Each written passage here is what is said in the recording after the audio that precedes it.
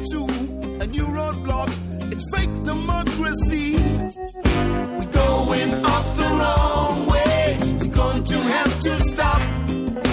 Critics of a secret wars, they can't expose them all. We're going up the wrong way. We're going to have to stop.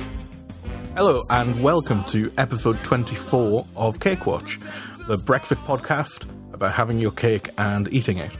My name's Steve Bullock. I'm an ex-negotiator for the UK in the EU, and I'm here with my friend and colleague Chris Kendall, a Eurocrat, filthy Remainer, and here in a strictly personal capacity.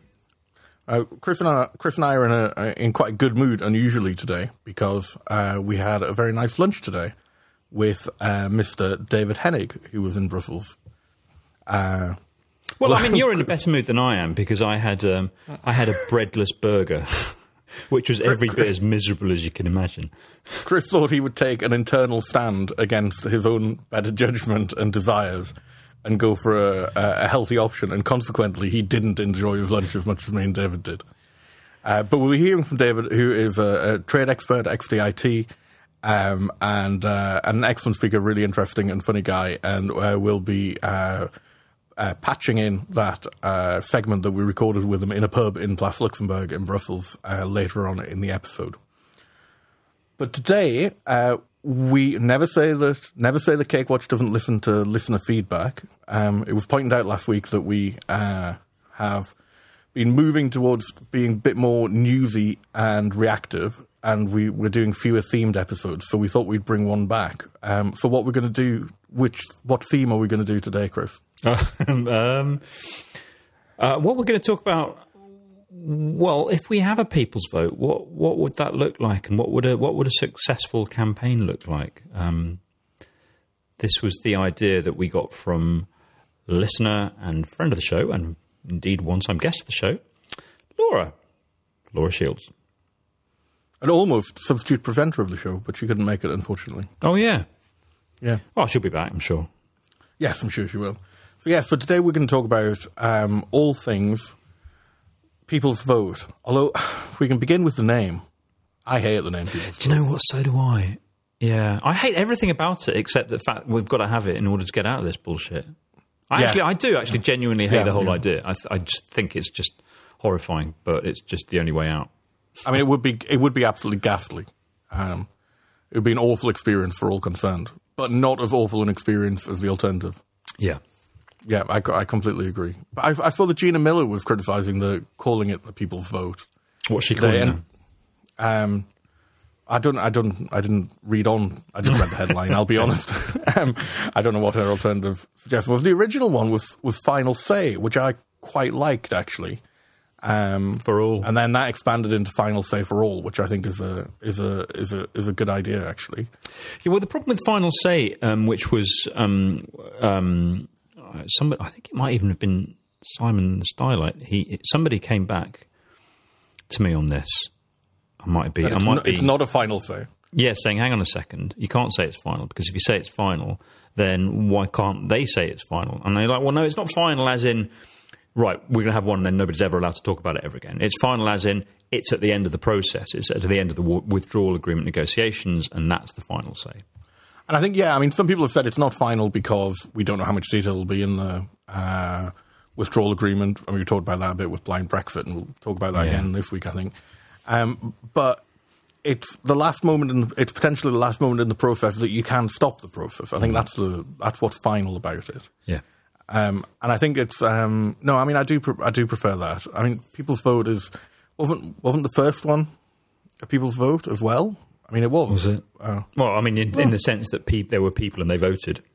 Not all of them, but I mean, I just think I know that it pulled very well, and the focus groups liked it and so on. But that was some time ago. Now, that there's widespread talk about it, I'm not sure it's quite so necessary. But there we go. I was out at the weekend on the high street, and I was not myself taking part in the Brexitometer campaign, but I was there watching them do it. Oh, that's nice of you, Chris, to just stand idly and watch while other people work. That's great. That's what I did. But it was interesting. So I was chatting to Andy, who is Remainer Now on Twitter, and he was he was one of the South Bucks group out on Burnham High Street last weekend. So he started the Remainer Now hashtag and the website and everything. That's it. Yeah, I mean, that's superb. Yeah. That's great work. Huh? Absolutely, no, and you know, I mean, I said at the time, and hats off to these guys. I mean, they're really doing an amazing job, volunteering, giving up their weekends, going out there and talking to people. And I couldn't do it, seriously. I mean, I couldn't do it. But evidently not. No, you know, because people come up and start shouting at you, and they're just generally, and I just. Oh, you know, I couldn't do it. I would get too raggy myself. I would just start shouting at people, and it would all go off, and it'd be terrible. But where was I going with this?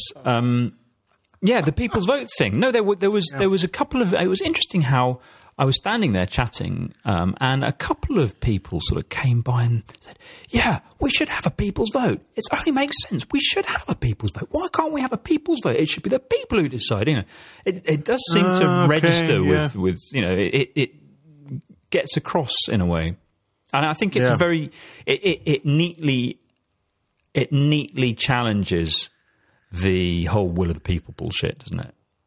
Yeah, no, that's true. I mean, it does enforce that it's the will of the people is a moving target over time. Yeah. Absolutely, yeah.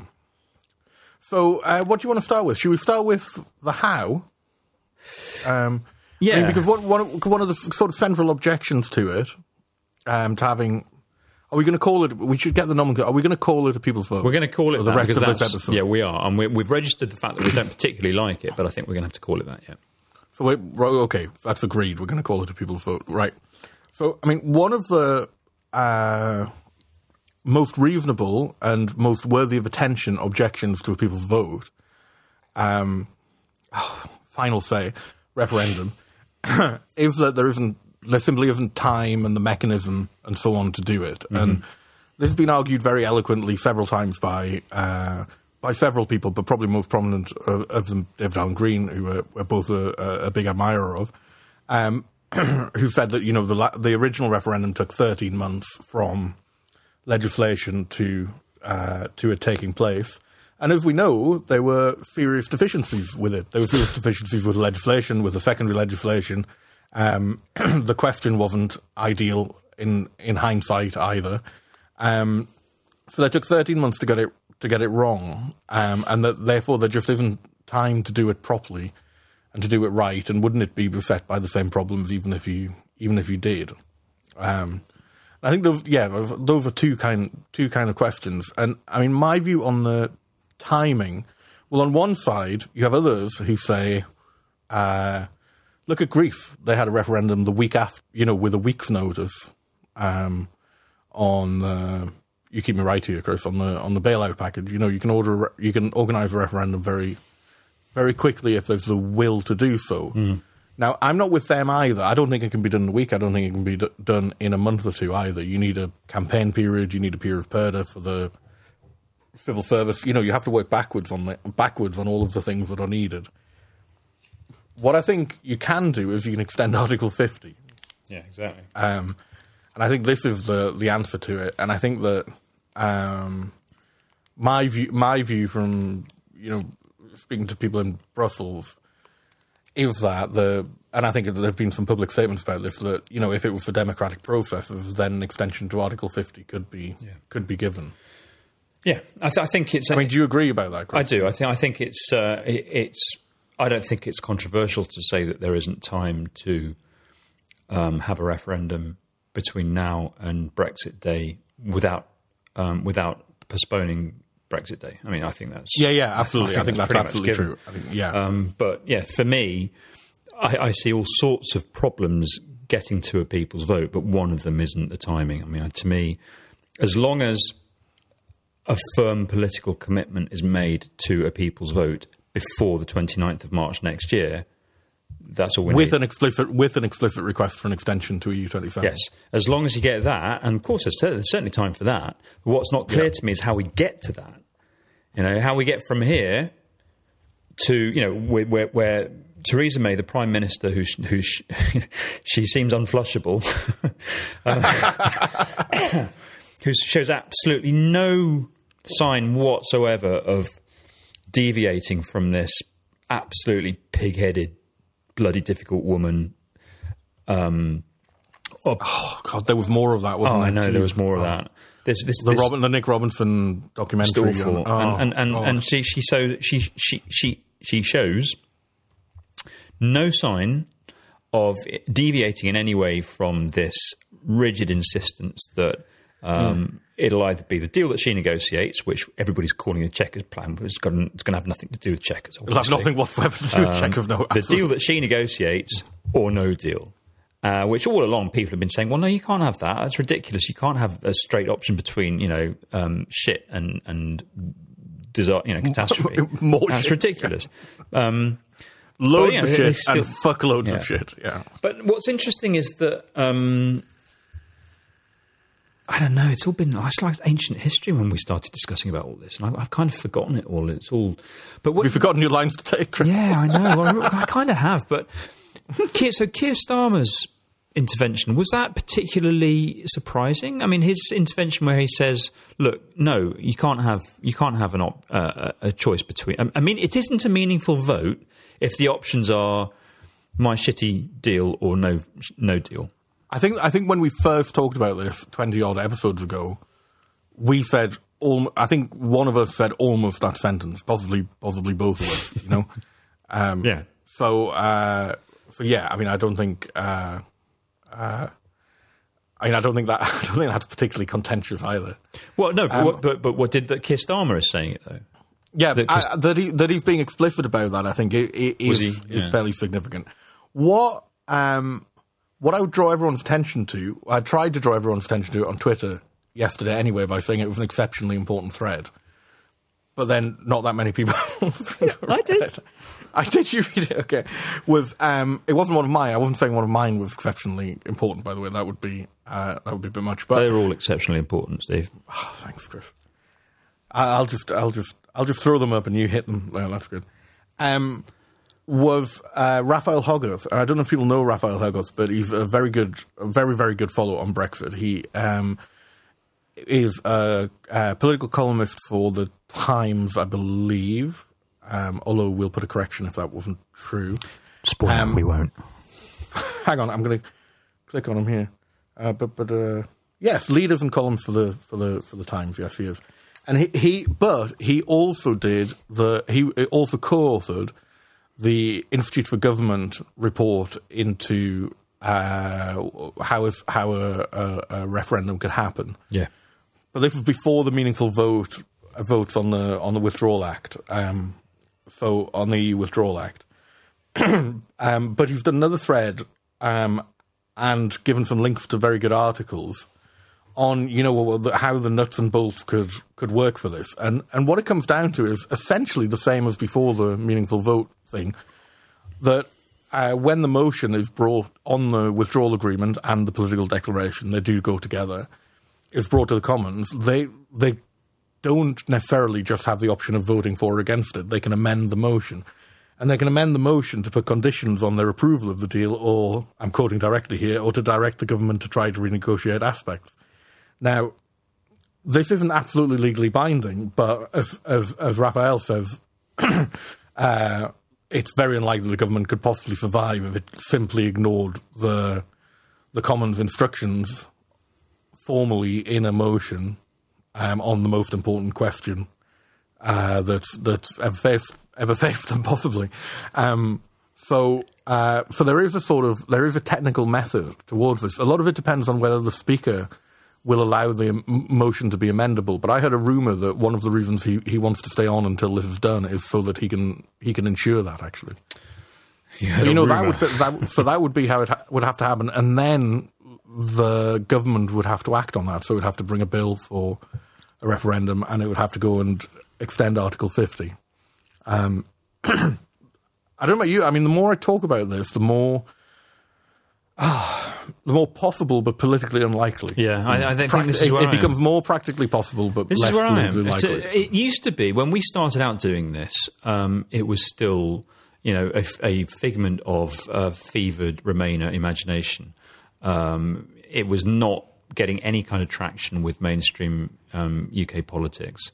And that has definitely changed over the course of this year.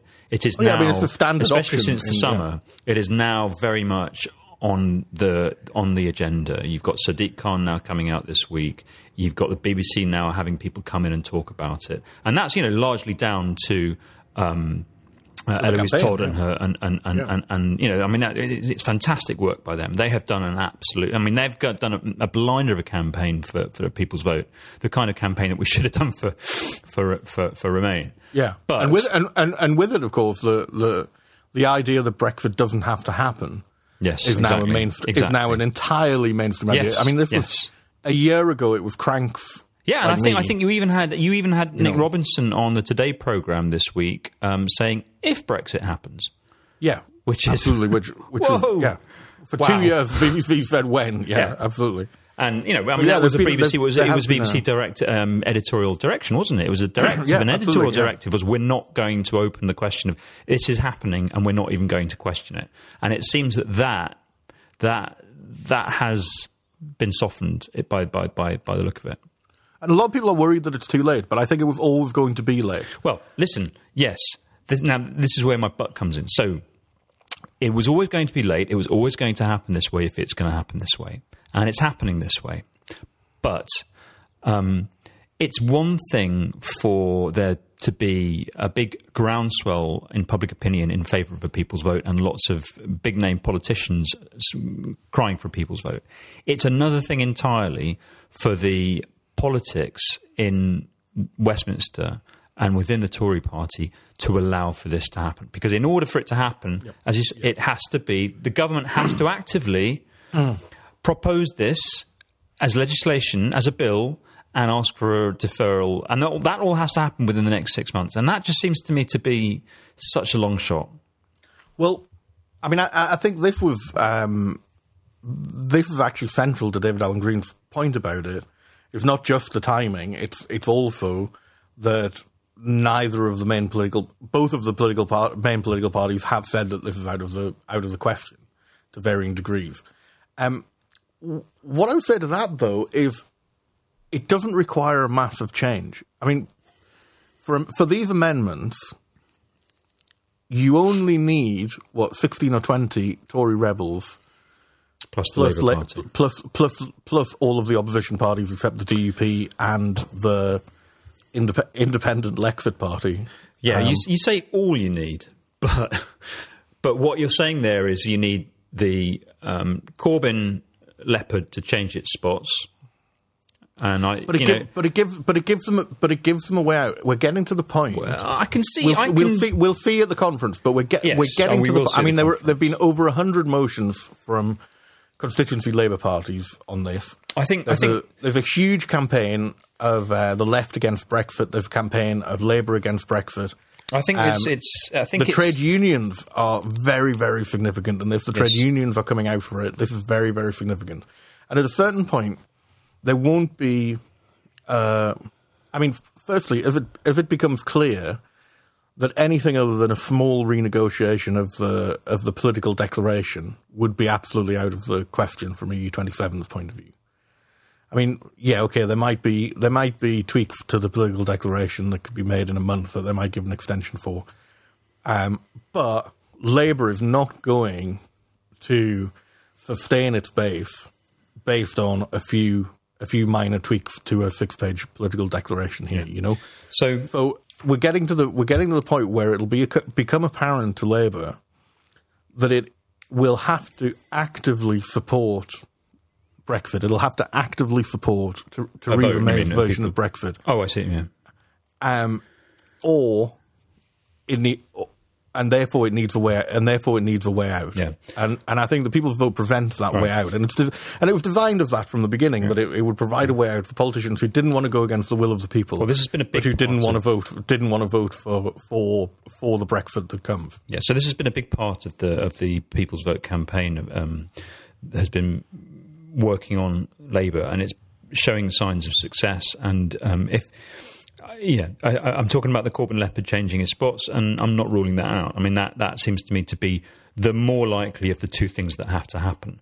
Because and it's a big move, but it can be done in a day. Right. But the other thing that has to happen, the other thing that has to happen, which I'm frankly more sceptical about, is that you need to have 18 to 20 Tory rebels. And I was so distressed and dismayed by the performance of Grieve and Co. back when the the bill went through. I don't really hold out much hope for that. Well, I have a sense that they've firstly learned from that. That was a last chance. But also their ranks have been joined by some pretty significant personalities as well. I mean, Justin Greening is a very significant personality in this. I know she doesn't. She's not on the Sunday morning shows constantly about it, but some pretty determined people. Philip Lee as well. There are some pretty determined people who've joined their ranks, and they joined their ranks after that capitulation, and they watched that capitulation. No, not Philip Lee. And did Justin Greening? Yeah, I think Greening was after that. Yeah, did she? That she resigned. Yeah. I think so. Well, she was pushed out, wasn't she? She didn't actually resign. So I don't know. I think there's some stronger heads, and I think they've gained some experience, and I think, but also remember that the Conservative Party itself might be weakened by some of the ERG as well, voting against it.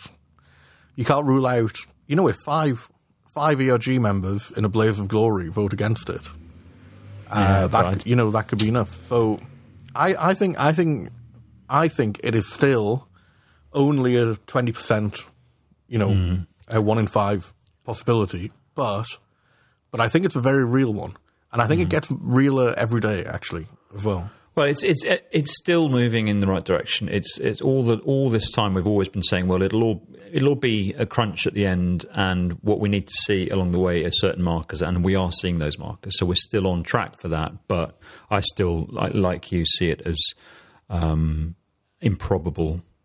What I think needs to be done as well, and I don't know who should do it. I suspect actually Nick Clegg and Tony Blair and Gordon Brown would be well placed to do it instead of basically putting people off the idea at home by talking about it. Is to get around the EU27 as under normal circumstances the diplomatic service would be doing, and try and get them lined up for the possibility. But I think they of are, this aren't as well. they? That's effectively what they are. Yeah, and I think that's actually a good I think that's actually a good deployment of them, because I don't think they necessarily help public opinion at home. I think that's true. So I think that's a much better deployment. Well, interesting. Well, we'll see. But so that's the discussion of the process. Can we get there? So let's assume that we do get there. And the conclusion is that it is possible, but a lot has to happen, and really it needs very strong, widespread political will. Yeah. Right, so as Steve said up at the top of the podcast, we had a nice lunch today with David Hennig. David is a name that many of you will know from trade Twitter. One of a number of experts who's come out of the woodwork and shared his expertise with the wider audience, which is fantastic. Anyway, David was in Brussels today, and we met up with him at lunch, and so here you go. Okay, so we are Cake Watch living, not live because we're recording, but we are outside broadcast. We are outside broadcasting. This is Narrowcast. We have the Cake Watch mobile broadcasting system, which is a small handheld recorder and a cafe table in Place Luxembourg. We're looking at the European Parliament here, and you'll hear the number 38 bus to Heros going past here. I'm starting to sound like a cricket commentator. And the reason that we're here is that we've just had a very nice lunch with Mr. David Hennig. Welcome to Cake Watch, David. Thank you. Delighted to be here. So, How does it feel to be back on Plux? Oh, I spent many a happy year just sitting around these cafes, drinking beer and watching the European Parliament wander by and have nothing better to do. No, hang on a minute. They were all terribly busy. yes, absolutely, yes. Yeah. Shush. So what brings you to Brussels, David? I'm come in search of the piece of paper, the mystery Brexit piece of paper. So I've worked out that there's a piece of paper in Brussels that says, "Dear UK, we'll give you absolutely everything you want. Love the EU." There's this piece of paper. It's clearly around Brussels. That's the only thing that can explain the complete ineptitude of the UK government's position in negotiating, is that piece of paper exists. And the slight worry in this sort of quest for, it's almost the holy grail of Brexit, is that just like the quest for the Holy Grail, it may be guarded by Frenchmen hurling insults and animals. You silly English gnigget. No, we had an inter-service consultation on it a couple of weeks ago. I remember it very clearly. Yeah, on the capitulation document, they call it. Yeah. Oh, I thought it was capitulation non-paper. Yeah. Are you sure it wasn't on the throwing insults from Frenchmen? from the top floor of Berlin Wall. So, David, you are very much now part of hashtag Trade Twitter. Do you want to tell listeners a little bit about your about your background and that'll explain why, for anyone who doesn't know you, that'll explain why we're talking to you in West Luxembourg. So I spent most of the last 8 years working for the UK government up till March on international trade, investment, business policies, etc. I spent 3.5 years as part of TTIP negotiations, which was when I spent most of my time in Place Luxembourg and in various meeting rooms around Brussels. And if you've not previously had a segment on the beautiful Borchette building, you should certainly... Oh, not the Borchette. You should certainly have that segment, because it's a lovely concrete building where people get locked away and hopefully they remember to let them out again. But I spent 3 years in those meeting rooms with all of those member states. So in the Borchette, in period drama set during the war where people are drinking Ersatz coffee. Which was like, what was it? It was Chicon. It was like burnt Chicon and stuff like that. Chicory, yeah. And I always, whenever I watch those, I always think, I know how that feels. I've been to meetings in that building where it has the worst coffee. And if they come around the meetings with coffee on the trays, that is the worst. The stuff in the cafeteria is vaguely drinkable. The stuff they sometimes serve in meetings is completely and utterly undrinkable. But the meetings are so boring, and you need the caffeine so much that you drink it anyway. Yes, indeed. Anyway, so I spent 3.5 years negotiating, or sitting between the EU and the US negotiators on TTIP. Then I was part of DIT when that got set up, and then in March I left to become UK Director at European Centre for International Political Economy, which is a Brussels-based think tank, but I'm based in London, and therefore I visit Brussels to see my office and, as I said, to come and find out what's going on around here. And I occasionally, like every hour or so, tweet some helpful messages to the UK government, like, could you sort out your negotiating strategy, or could you preferably ask somebody like Steve, actually, who knows it all, and amazingly will tell you if you, buy him a coffee, or apparently a cheesecake. Yes. So what do you want to talk about, Dave? Do you want to talk about why the negotiations are going so badly? Your view on the negotiations, and at some point, obviously, I warn you now, at some point we're going to ask you what you think is going to happen. So, well, and as I say every week, I love your graph. I love your graph. Publish my Brexit probability tracker, which has the great merit of being thoroughly unscientific every week. So we'll come back to that. Why is it all going so badly? Well, if a large number of people who are negotiating with the EU think that it's an evil institution where kind of devils hang out and it's entirely out to get the UK, that's not a promising start to negotiations to start with. If then you then think, well, we better exclude some of these people who actually know about this, because they've probably, they've been a bit contaminated by working there. They might be secretly a bit bureaucrat. They may have friends that speak foreign languages or something like that. They may even do that. So and do you believe that was done? I mean, I've heard that was done. Do you also believe that was done? That people with European experience were treated with suspicion, particularly in the setting up of DXE. I've certainly heard it said about very senior folk, the likes of Martin Donnelly and Simon Fraser, who were very senior and had spent time in Brussels, and who mysteriously... And were very good at their jobs, actually. Mysteriously were never involved in the negotiations. And look at what Ollie Robbins was asked in committee by people like, what's her name? Andrea Jenkins. Yeah. Yes, without a doubt, there's been pressure on government to keep Brussels insiders out of the entire process. So I don't exactly know what happened. I was never party to any interesting conversations. I can't spill great secrets on air because I don't, in fact, have any about what happened. But it does seem strange that some of those people who knew about the EU are out of it. Draw your own conclusions as to whether that was a deliberate. Or there is another theory going by that somebody gave me this morning, which was that within the first few months of negotiations, seeing the way they went, all the best Brussels hands in government thought, that's a really nice-looking posting in New Zealand. Yeah. I mean, I easily put together a team of 20 people who either have left civil service or have gone deliberately to work on something non-Brexit related. So what I don't get about this is every so often, in among your gentlemen's tweets saying, we have to stop this. We have to do this. All your Remain, whatever you wish to call yourselves, tweets. Every so often, there's a tweet that says this is what the UK government should do, and it's always really great advice from either of you, both of you. And as far as I can tell, no one pays it the slightest bit of attention within government. That would be nobody ever comes to you and say, Chris, look, I know you're not really on this side, but because you're nice, we'll probably we'll take your advice. What would you say? But nobody has ever done that. But it's not that I'm not on. I'm most definitely on the UK side, which I see to be the same side as the EU. I mean, I am on the EU side and the UK side. Oh my God. Negotiation not as a conflict, but as two parties trying to get the best outcome between them. Well, but no, absolutely. I mean, I have two sides to me.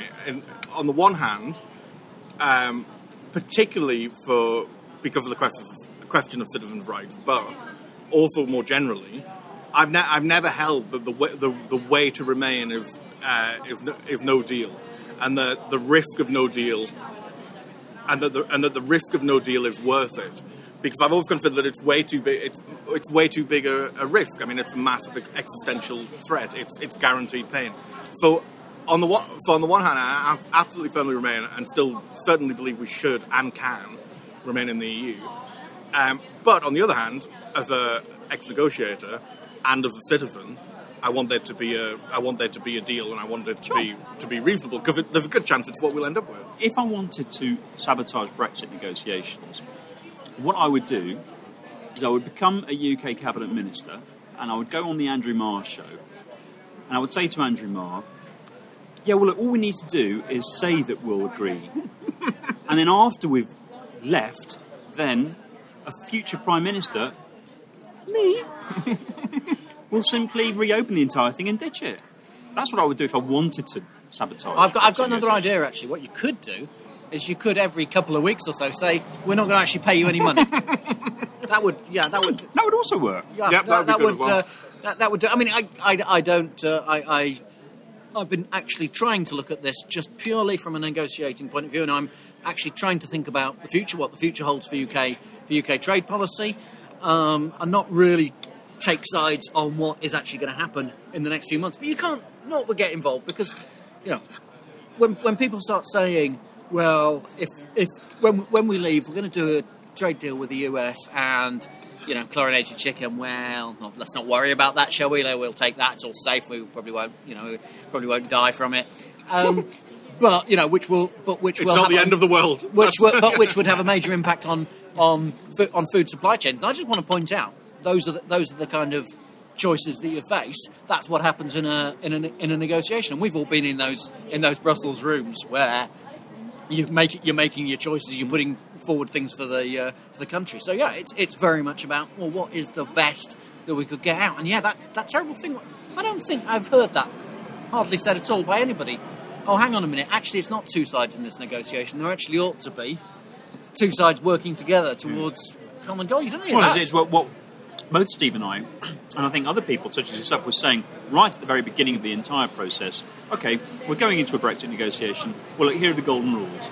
Here are the 5 golden rules of EU negotiations. This is what you want to do if you want to get to a mutually acceptable outcome, which will be best for everyone. And I think it's not rocket science. It's really not rocket science. I think you have to remember what Tusk said, that there's no there's no cake. There's only salt and vinegar. Yeah. You know, this is a suboptimal position for everybody. There are no actual real winners, real net winners out of to this. mitigate the So loss. exactly. So it's about mitigating the losses, and I think that after the dust settled, EU27 went into it largely with that attitude. But by the time Article 50 was triggered, and by the time negotiations started, you'd already had the Foreign Secretary saying that they could whistle for their money. You'd already had comparisons to fucking Nazi commandants. Yeah. I mean, you'd already had this. I mean, this overt, coordinated attempt to whittle away, you know, goodwill and trust. And we bang on about this all the time. I mean, what do you think about the goodwill and trust aspect? Because I know a lot of people think that I'm being fluffy and woolly.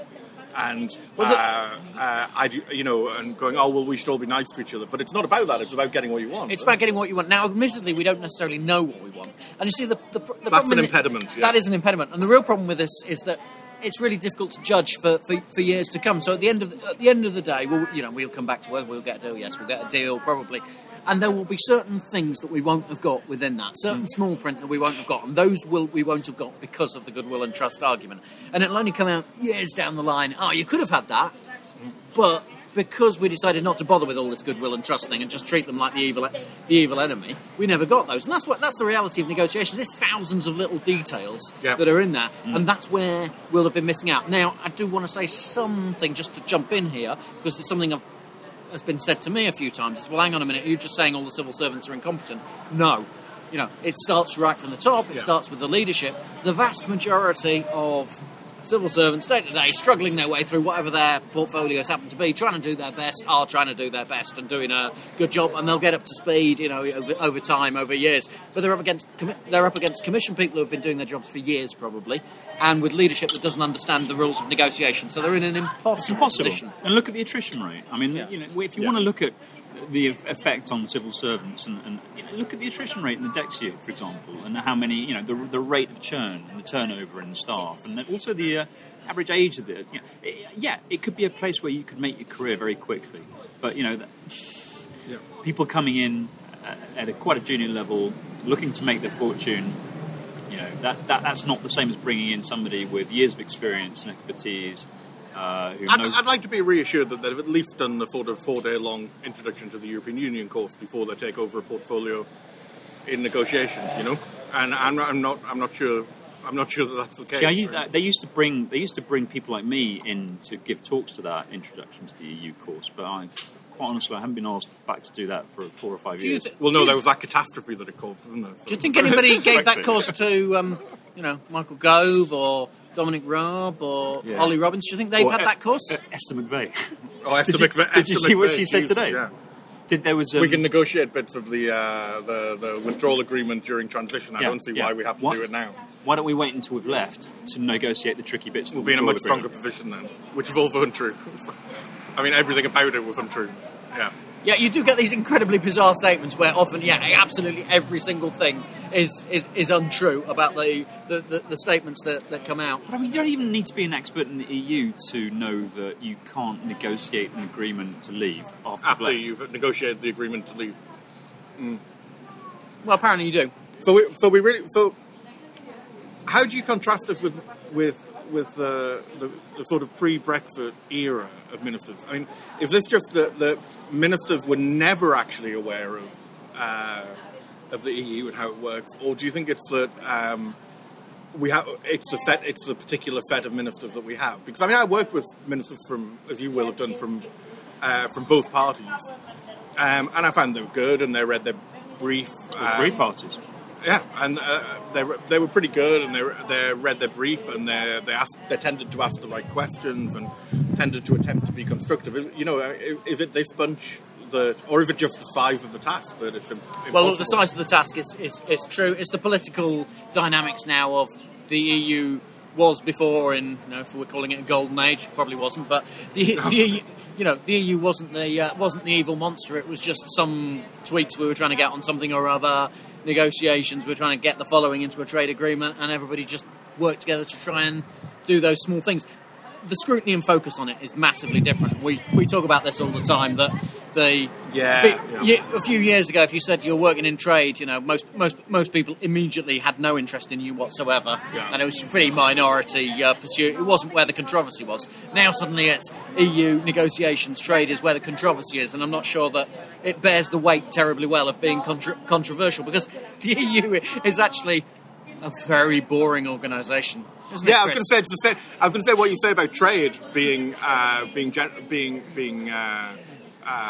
wouldn't say a fringe pursuit, but certainly not high profile. Was the same for EU. I mean, it was the same for EU experts. And when I left UCREP, which was long before this, 2014, I mean, I didn't think I'd ever do anything on this ever again. I mean, I left my recording studio. I was like, right, well, that's it. You left the boring old bureaucracy and EU politics to become a rock star, and now your rock star status is derived from your EU expertise and knowledge. And you thought that's how you'd get to be famous. Yeah, exactly. I had this exchange. So somebody saying on Twitter the other day, we're all having to become trade geeks, and I said, well, I remember the time when nobody wanted to talk to us trade geeks, and someone else said, well, actually, we don't want to now either. We'd much rather we didn't have to. Unfortunately, we really have to now. And actually, perhaps that's the secret, that in the government ministers still don't want to talk to us, but have decided they don't need to. Whereas most sensible people have decided that actually, on balance, you probably should talk to the people who know what's going on, because it will be much more boring than you think it is. One of the things I like about your approach, and you mentioned you hinted at it earlier, is about you really set out to show the choices that have to be made. And I think this is interesting about negotiations in general, but also about the situation overall. In the situation we're in is predominantly based on a set of UK government choices. I mean, it's based on the choice to leave the EU, the choice of when to invoke Article 50, the choice of the red lines, the choice of checkers finally as some sort of position. And it strikes me that there's a real issue with people understanding that you have choices and trade-offs in any negotiation. And it also strikes me that this is the thing that annoyed Eurosceptic ministers most, was that they couldn't get exactly 100% of what they wanted. Yeah. I mean, what do you think the big choices facing, the big trade-offs and choices are? Well, it might have annoyed them, but we didn't get 100%. We got 95% or whatever of what we wanted. Consistently, absolutely. So I think first of all, when the sceptical ministers were in government, they were surprised to find that actually they did get most of what they wanted. I think that's right. Yeah, I found that. They generally became less. So they can never show the examples where they didn't. But anyway, look, what's the choices? So I had one tweet which used to say, your reminder, it's either a border in the Irish Sea, on the island of Ireland, or it's a close relationship with the EU. No choice. Now, we don't know what that close relationship looks like, but essentially choose one of those things. And it will be quite customs union-y and single market-y. It will be quite, but you might be able to wiggle around the edges. And of course, then Chequers came out and said, nah, we can stick in the middle. We'll invent our own shared market. It's like, that's not going to work. And this is attempts to dodge the choice. This is Chequers denying that there's a trade-off or a choice to be made. And that's why Chequers. I mean, people keep saying, Chequers won't fly. Why did the EU dislike it? It's because it denies that choice has to be made and claims it doesn't. So that was why Chequers is not acceptable to the EU and never will be. You just still have to make that choice. So that's the biggest choice. The next choice is, every time you diverge from EU rules and regs, you're going to lose a chunk of market access. Might be a small bit, might be a bigger bit, but something will affect the businesses. Do you do that? Now, you can argue that you'll gain something elsewhere. You might. But then you're going to have to go through it in detail. And there are there are millions of these regulations, so we're going to have to go through them all. This is a never-ending task. It's painting the Fourth Road Bridge. bridge again, because every time you decide, right, what are we doing with geographical indications, or what are we doing with chlorinated chickens, hormone beef? I just give the most famous examples, but any directive on this, that, and the other.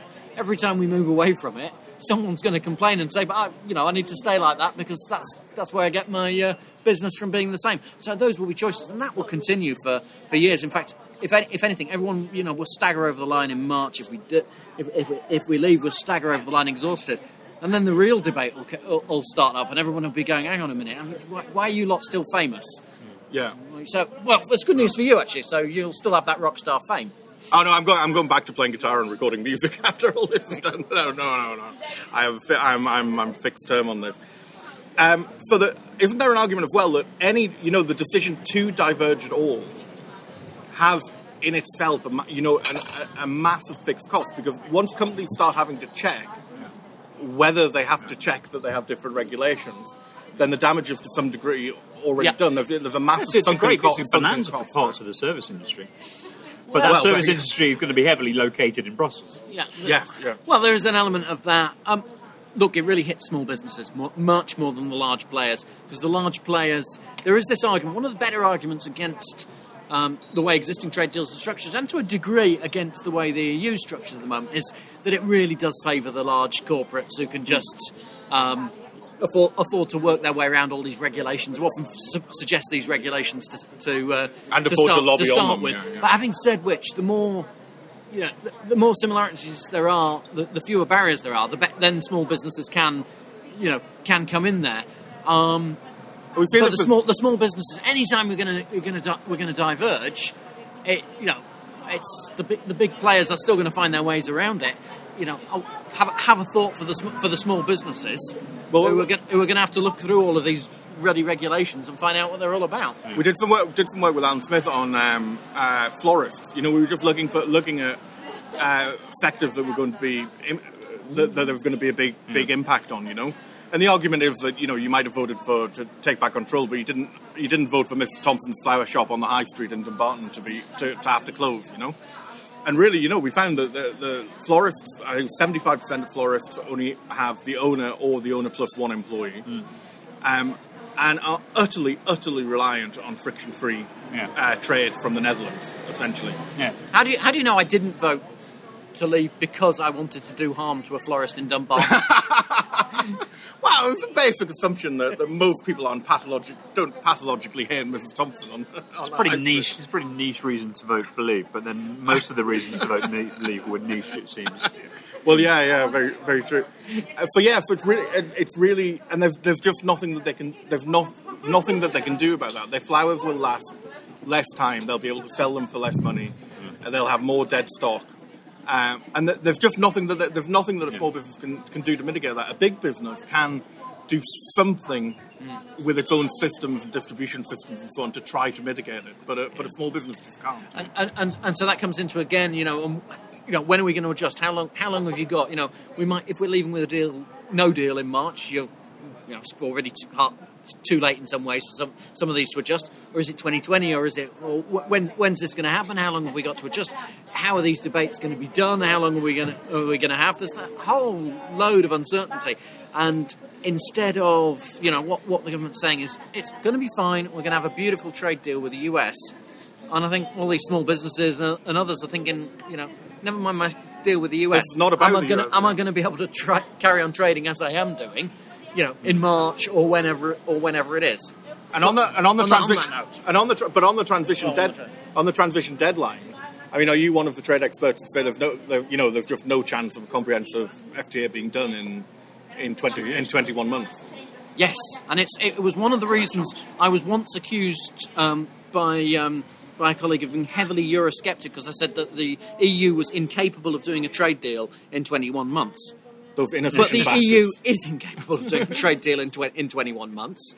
The best the EU could do would be, 3 or 4 years for something very simple. For this, more like 5 to 7 years. And the reason for that is not because the negotiators in DG Trade are not very good at their job. It's because they can negotiate a pretty detailed deal in I mean, I've seen them do it in 9 months, where the other party is in a weak position and ready to capitulate very quickly. Where they've got a trickier party, Already we're looking at wants one, Mercosur, for example, then it takes years and years, but not because of the DG Trade guys, it's because of the people, and maybe in the Brazilian foreign ministry or something. But anyway, the time taken is not for the negotiation. The time taken is for the signed deal, the initial deal, then to make it through all the democratic processes. The democratic processes. The EU has those? Yes, the EU has democratic processes. Spoiler alert. That's true, and that's certainly and the translations into all the languages and whatever, and they've got very good at kind of consultation now in the EU. But I mean, bring back a little bit on that. There is a level of detail as well. There are thousands of things to go into this, and people say this is the Economist for Free Trade report. It says, why will the negotiations need to take long? Because on day one we're going to be in line with EU regulations, and we'll just change slowly after that. And you're like, well, you've just revealed why the negotiations are going to take so long, because the EU isn't going to give a fig whether on day one the regulations are going to stay the same. They're going to say to the UK on day one, they're going to say, so for this particular area, are you going to keep your regulations the same? And the UK will say, we don't know. And they'll say, well, you can come back when you've worked it, whether the regulations are going to stay the same or not, and then we can talk about how we go from there. At which point, and when you've got thousands and thousands of those to talk about, that is going to take time. And each time the EU is going to start by saying, hey, spoiler alert for negotiators working in DEXU, this is what they're going to be asking you. What are your plans? UK government, you might like to have some before you go into these talks. So really interesting from David. I mean, you can hear the frustration as a practitioner in this area. Yeah. Particularly with the lack of use of expertise that the government's had at hand. Yeah, and then multiply that right across government. All the civil servants. Yeah, absolutely, and that was really. And David's a pragmatic person. I mean, he's interested in the trade elements. He's not a Remain campaigner, as he says in the segment. But it was really nice. It was really good to have lunch with him, and it's always lovely when you meet people who you've corresponded with online, and you actually meet them in real life and find that they're even funnier and more interesting than you thought they were. Although, as David himself pointed out, it's only recently the trade experts have been considered interesting. And one day we hope again they won't be. Yeah, absolutely. Yeah, we can all go back to being ignored nerds. But there was a lovely. I know you saw it. There was a really lovely piece by Simon the Stylight on politics.co.uk today, where he talks about how the nerds have ridden to the rescue. Experts have been widely ignored, and now here they are coming out of the woodwork and, doing their thing on Twitter. We come to save the day. But it was really nice of Simon to write that, and nice of Ian Dunn to publish it, actually, as well. Yeah. That was really cool. So. Yeah, we're officially counting ourselves as among those nerds. Well, Simon counted us in it as well, with a bit of prompting, I have to admit. With a bit of prompting. Yeah. Right. So. Yeah. So let's work on the highly speculative assumption that we get a people's vote. So the next discussion is, which was the essay question, the exam question that we were set by Laura. What does a successful campaign look like? Well, firstly, it looks nothing like the Remain campaign. It looks like one run by Eloise Todd, I think, is the answer to that. Yeah, I mean, I think it needs to be not run by politicians. It needs to be not people reading from an identical script. It needs to be lots and lots of messages targeted properly. And I think there's an absolute smorgasbord of stuff to use. From the economic stuff right to the idea of being a vast state, the idea that Parliament would be have no choice but to accept whatever the hell May brings back during the transition period, the legitimacy of the original vote with vote leave criminal activity, and so on and so forth. So I think there's a huge amount there. But I think it also has to sell the positive as well. Well, listen, yes, exactly. Go on. Well, I think it's not necessarily the positive about the EU. It might be too late to sell that. We had 40 years and nobody's done it successfully. It might be too late in a couple of weeks to do it. I'll come back on that, yeah. Yeah, I thought you would.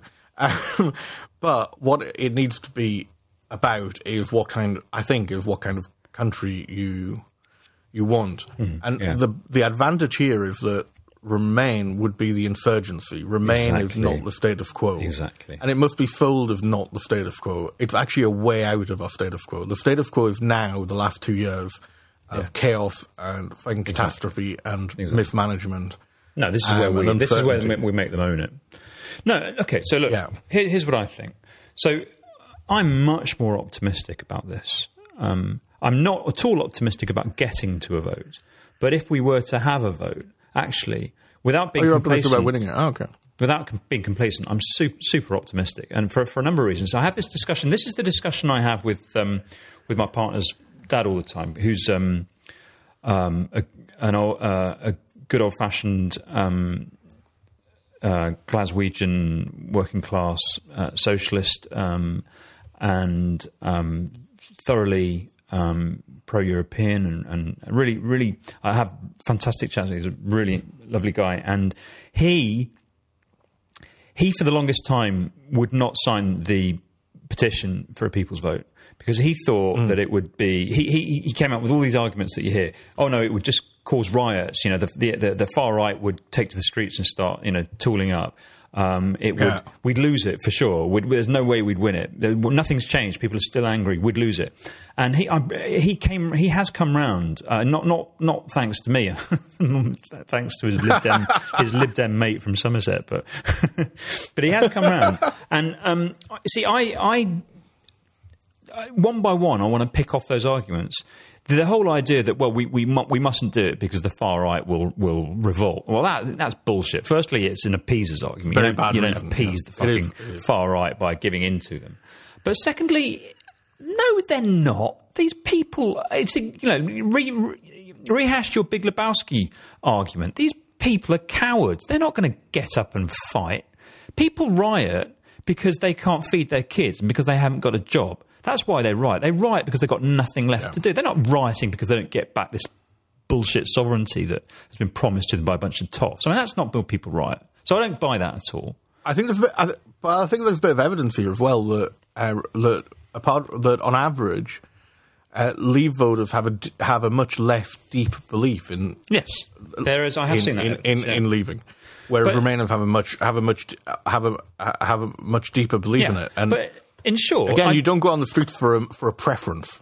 No, in short, I just think that there's far more danger of civil unrest if we leave, especially if we leave hard, than if we have a vote and we remain and we overturn the 2016 shitty referendum. I think that there's far more. I agree. I agree. Secondly, there's no way that this would just be a rehash of 2016. No. It's completely different because the people... I'm quite confident in the way that only a middle-class white boy with an Oxbridge education can be confident.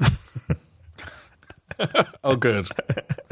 I'm quite confident that the reason that that 51% of our fellow countrymen and women voted to leave the EU in 2016 was not because of taking back control of our sovereignty. No, it was because I think there was all sorts of complicated reasons. Giving Cameron a kicking. To give Cameron a kicking for austerity. That's what it was. People were hurting, and the politics in the UK was not and is not working for people, and was not giving a shit about it. And it was a kick to the powers that be, and that kick in a people's vote in the scenario that we're contemplating, that kick would be directed against the Leave campaign, not against. Well, I think this is the personalities involved would be very important because the original Leave campaign has nobody left. I mean, they've all been discredited. Johnson's been totally discredited. Mm-hmm. All the others have had lies showing easiest deal in history. All this kind of stuff. The ERG have been outed as a bunch of tinfoil hat jokers. Yeah. What you're left with is the government essentially having to campaign for its deal because it couldn't get out of doing it. I'm sure May would much rather not campaign for whatever deal she brings back, but she'll simply have to against actually what's become a genuine grassroots movement. Well, that brings me to my third reason. So, yes, just to finish off on your point, I agree. I think that, who's left on their side. Whereas on our side, I suspect you're going to get some people who were very much staying under the radar in 2016 who are now going to be out there and being very passionate about it. And they're going to be people with a huge public profile, and they're not going to be politicians. So you're going to get people like Gary Lineker and so on standing up and saying... And they're going to be writing their own speaking points. And it's going to be quite different. And saying what they actually mean rather than just reading from a script as well. But that brings me to my third point, which then picks up on one of the points that you made, which is that I think that this time around we are looking at an entirely different positive narrative. I think that what this entire process has done has awoken a genuine enthusiasm in this country for the EU. For the UK as a European country and for our European identity, and I don't. I mean that quite.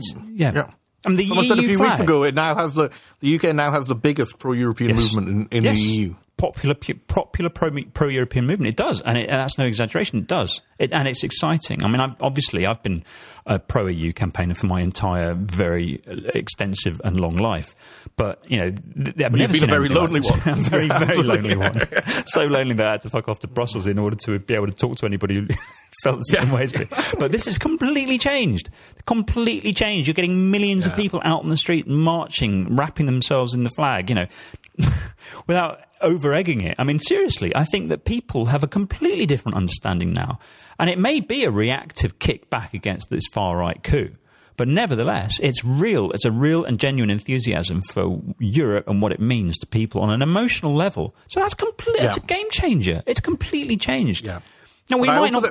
Sorry, but I also think on a intellectual and understanding level, there's been an absolute sea change over the course of the last 2 years. People have informed themselves now. A bit late, and not, but about British politics, as well. Not just about European politics, about politics generally. A desire to participate, and I think now. I mean, I have one worry is that I don't think, and I've never thought that the Remain campaign should overpromise, and it should promise things like Leave did that it is not going to actually have, that it's not actually going to be able to deliver. But I think even the chance, even that this gives an opportunity for a positive change in the UK, for the things that led to the vote to be addressed. I don't think you need to outline. I don't think you need a manifesto of what would be done. Only the political parties can do a manifesto of what they would do in government.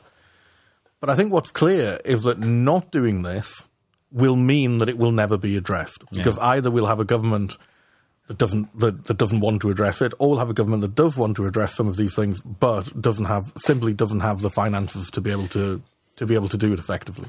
But I think the genie, and I think that's a huge thing to sell. This is a possibility. This is an opportunity to fix Britain. And Boris Johnson was right. The Britain's problems are British problems, and they're Britain's problems to fix. I mean, he was right when he said this in 2014.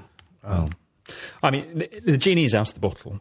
The genie is out of the bottle. I think that we can't go back to where we were prior to the 2016 referendum. I think that now, and we don't want to. Too many people have had their eyes open. I mean, I don't want to sound all sort of messianic about it, but I really genuinely do think that people, a lot of people who would not normally have raised too much excitement or energy, have now really been shocked into profound.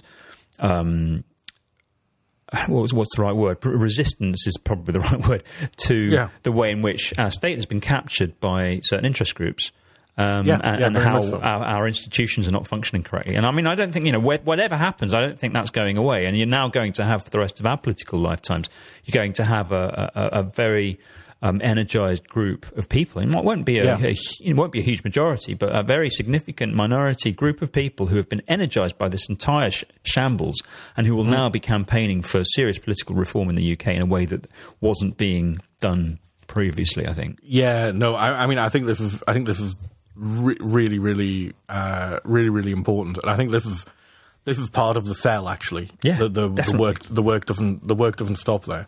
Where I think there's a danger is of overselling. I'm saying that, making the same point again, but of overselling what the campaign can do, as if the campaign is a manifesto for a future Britain, like the Will Hutton and Andrew O'Donoghue book, And also with the relationship with Europe, I think we have to be really careful about this. I mean, it's no good telling people that, for instance, Nick Clegg this week, telling people that we need to remain in Europe and we need treaty change, and Europe needs to give us treaty change on freedom of movement. And we have to be realistic. We have to be realistic about this. In time, the UK will have the opportunity to get the position that it had back, and actually, it can happen very quickly. For example, I give an example of this: that when the A10 joined in 2004, there was a certain amount of timidity among the new members. They're in a new forum that they haven't participated fully in before. They've got established very large member states and so on and so forth.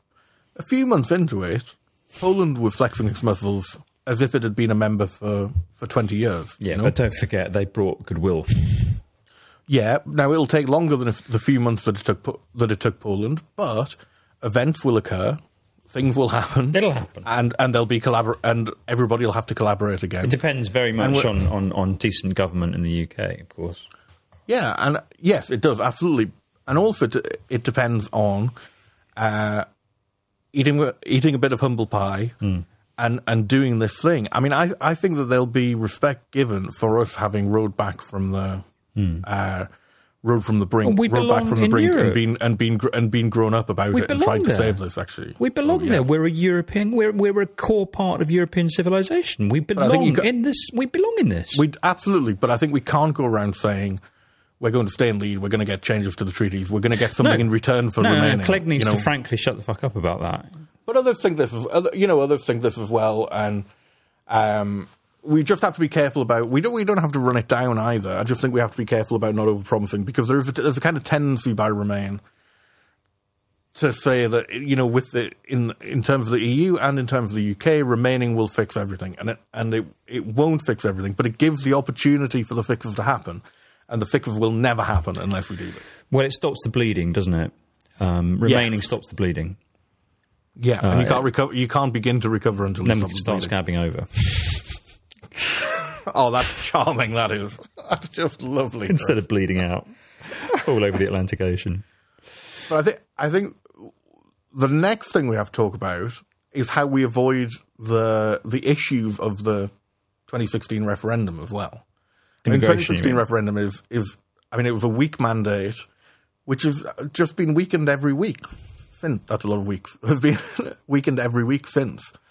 So how do we make sure that that it is free and fair, that it is a democratic expression this way in a way that it wasn't before? Well, I mean, I don't know that we need to discuss it for very long, because to me it's very obvious. We just need to put every effort into making sure that the franchise is inclusive. And that at the very least it's consistent, but ideally it's inclusive. So ideally you'd have an inclusive franchise including 16, 17-year-olds, including EU 27 residents in the UK, and including UK citizens living overseas without a time limit.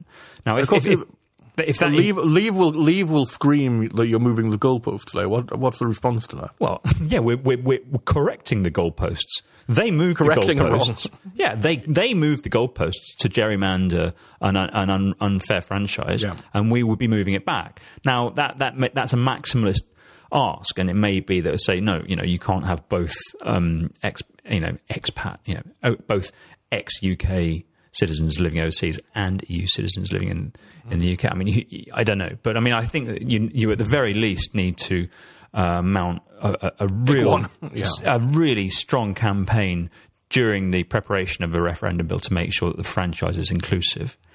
You also need to have a much tighter control on spending and on financing, but most importantly, you do all that necessary work that Macron did in France on disinformation and on the dodgy stuff. And I think this time round, honestly, I think that I would be quite hopeful that we would be much more vigilant on the absolutely shocking impact that dark ads and targeted sort of data harvesting and stuff had in that campaign, and conscious of the people, the dark forces using that.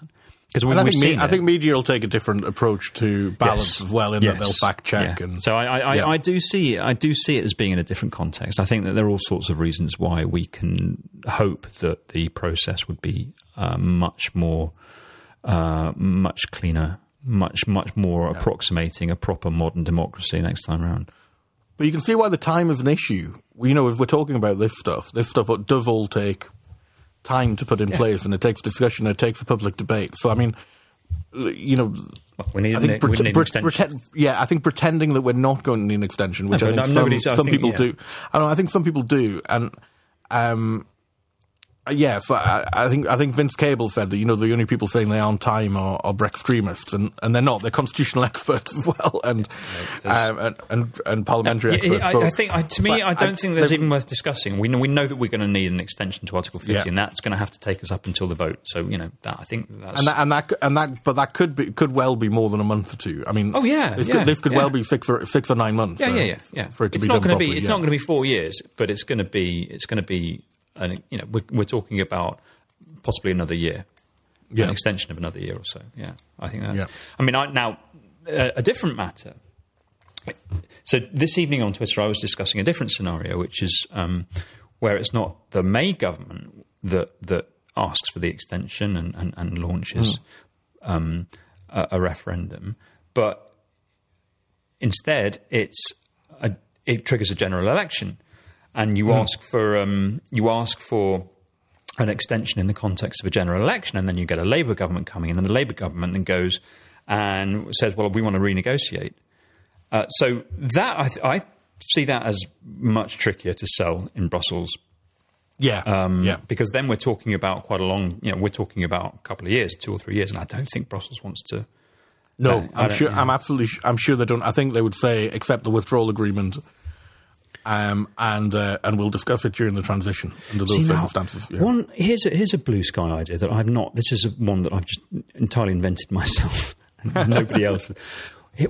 In that scenario, I wonder if in that sort of scenario you could build in to a withdrawal agreement some kind of rider to Article 49, some kind of.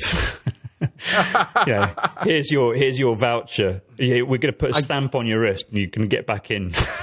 I don't think a bilateral agreement can amend an article. No, it wouldn't. It would have to be. Well, it would have to be. It couldn't be a bilateral agreement. It would have to. It would have to be political. It would have to be. Yes, it would have to be exactly. It would. But I mean, one thought that a follower of mine and a correspondent on Twitter had.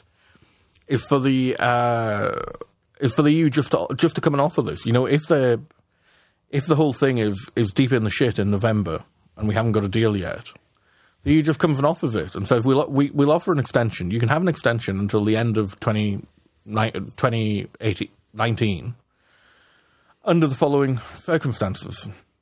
That you either.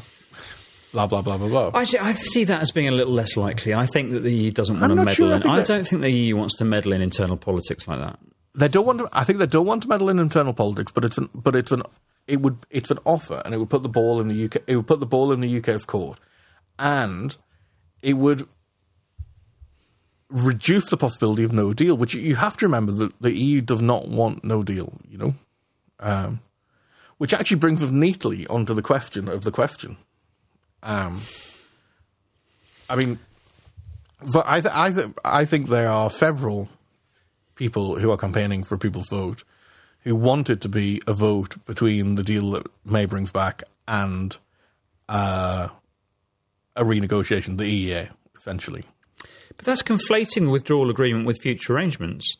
Yes, absolutely, and I think this is a big worry, and I think this is why blind Brexit has set so many people off. Actually. Going, oh, hang on, shit, it doesn't work. If we, my view of blind Brexit, which is if you have blind Brexit is having a political declaration that says very little about the future relationship.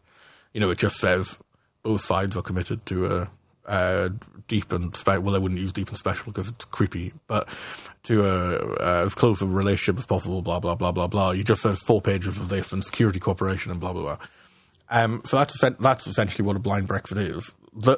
What this means is that Parliament would be being asked to essentially okay a future agreement, whatever it is, because then there would be no option to remain. Then there would only be an option of another cliff edge at the end of transition.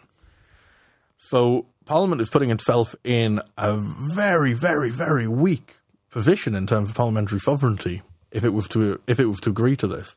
And I think that's one of the political routes to a people's vote as well, saying, look, we can't allow the executive to put us in that position. So we need this.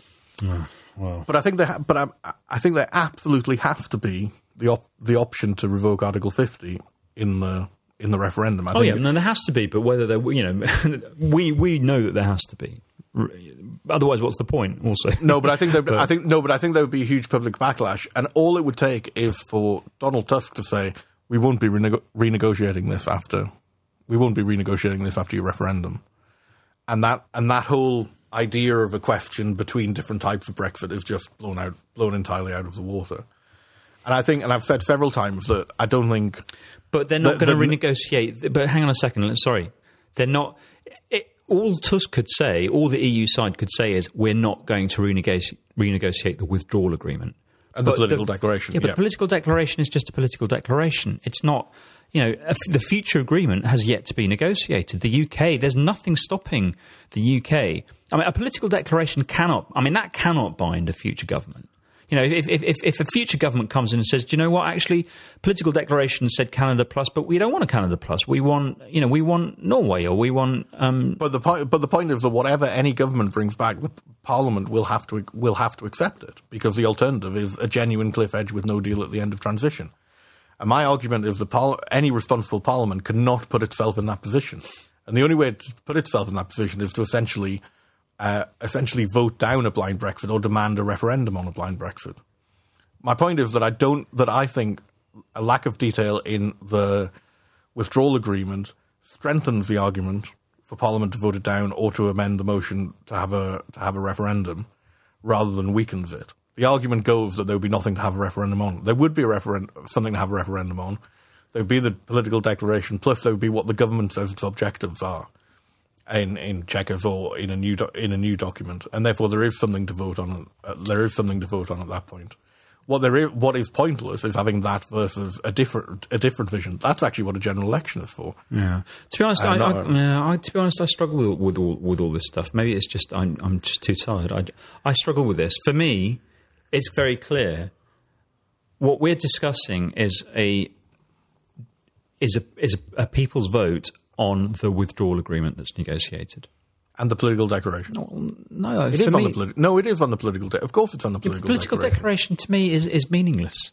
Frankly, not necessarily. It's never intended to be meaningless. It was intended to be quite detailed, 25 to 35 pages. Yeah, but it's still laying out the framework. Yeah, but I mean, that can't bind anybody. No, it doesn't. But we're not talking about legally binding. Firstly, it's politically binding to an extent because it would be agreed by Council and by the UK government. So there's certainly a politically binding element to it.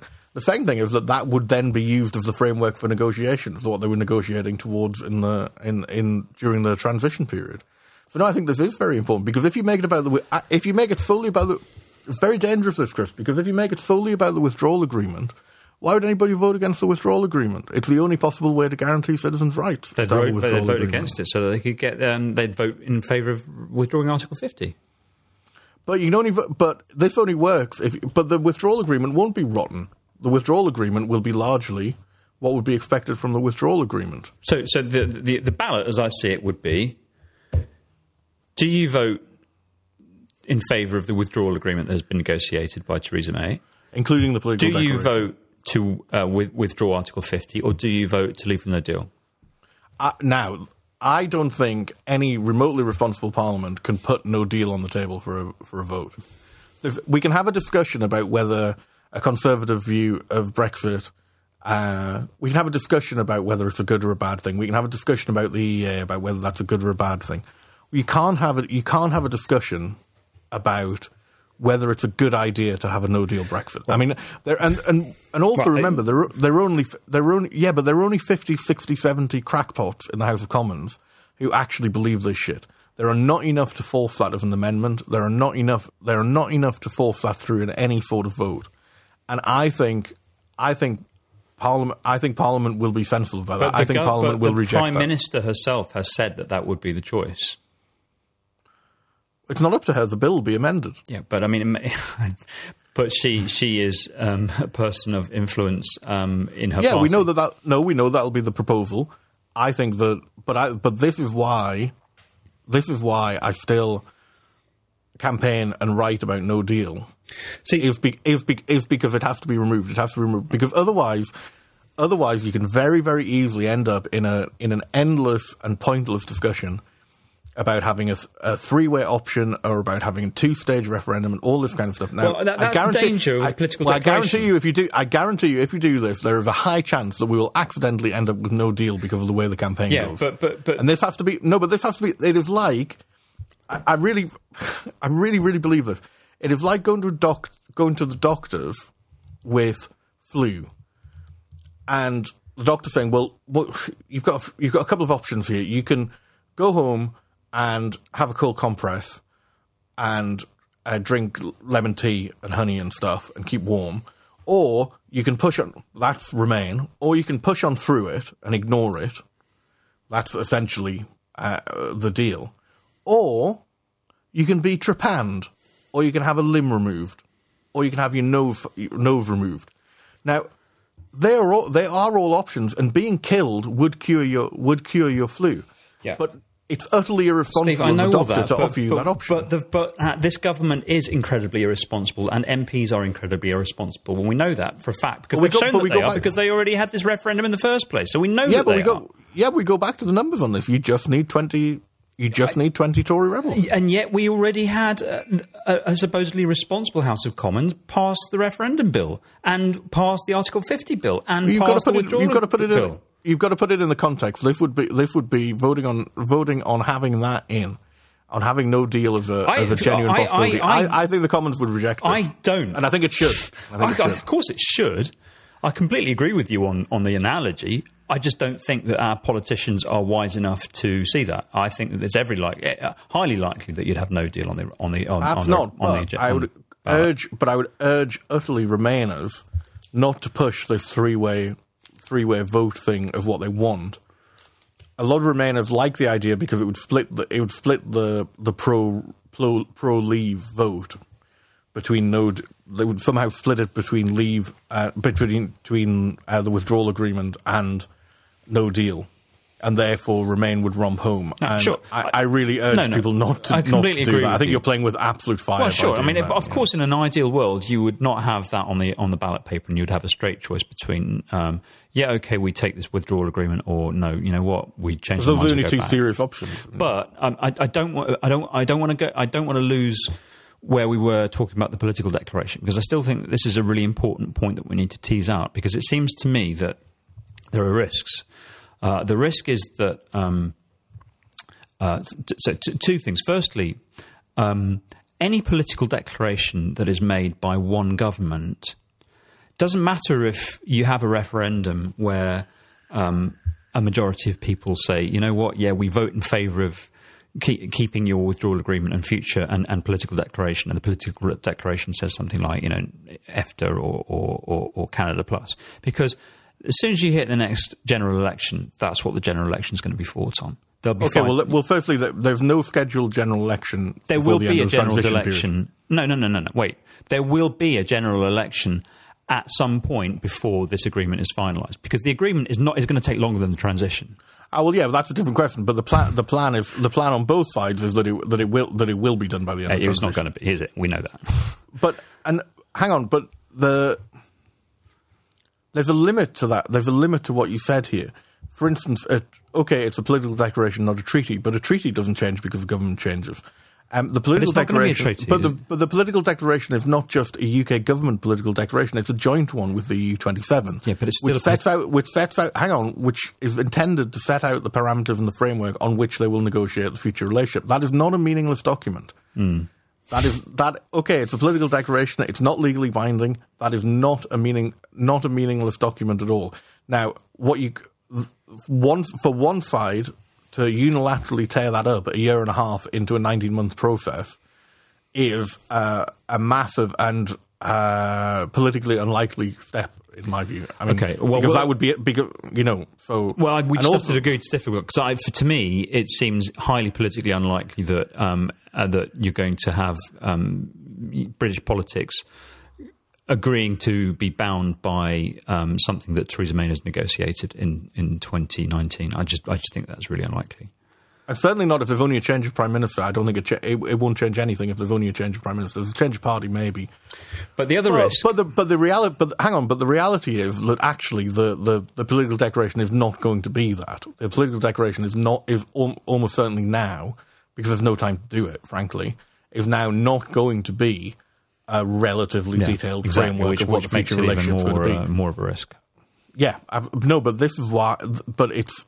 Specifically, if you tell MPs that they're voting against the withdrawal agreement, which guarantees citizens' rights, they won't do it. If you tell them that they're voting against that and the political declaration, which says nothing about what they're going to have to follow in the future, then you have a much better chance.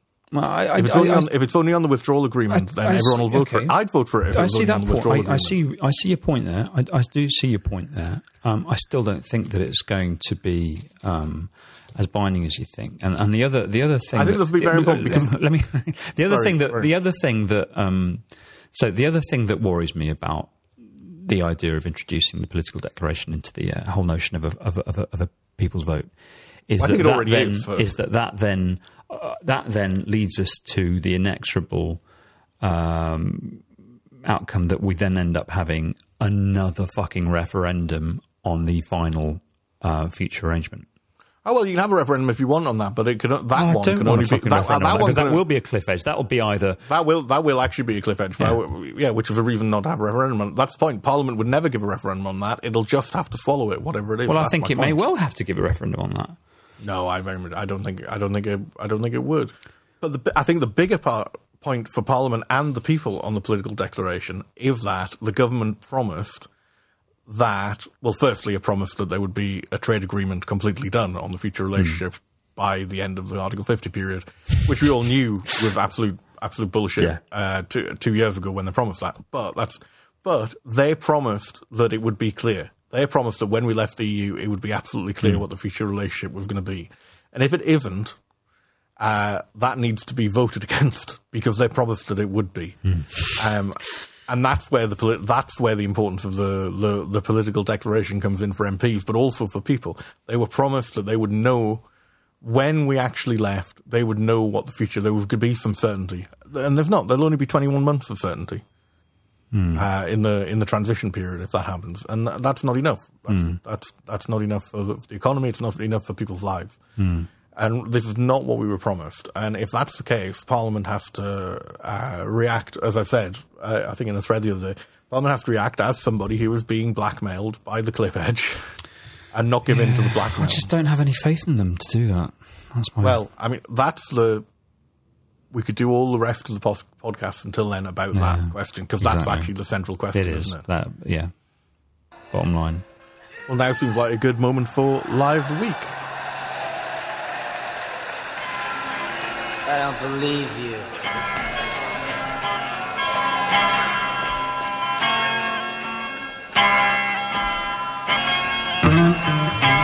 You're a liar.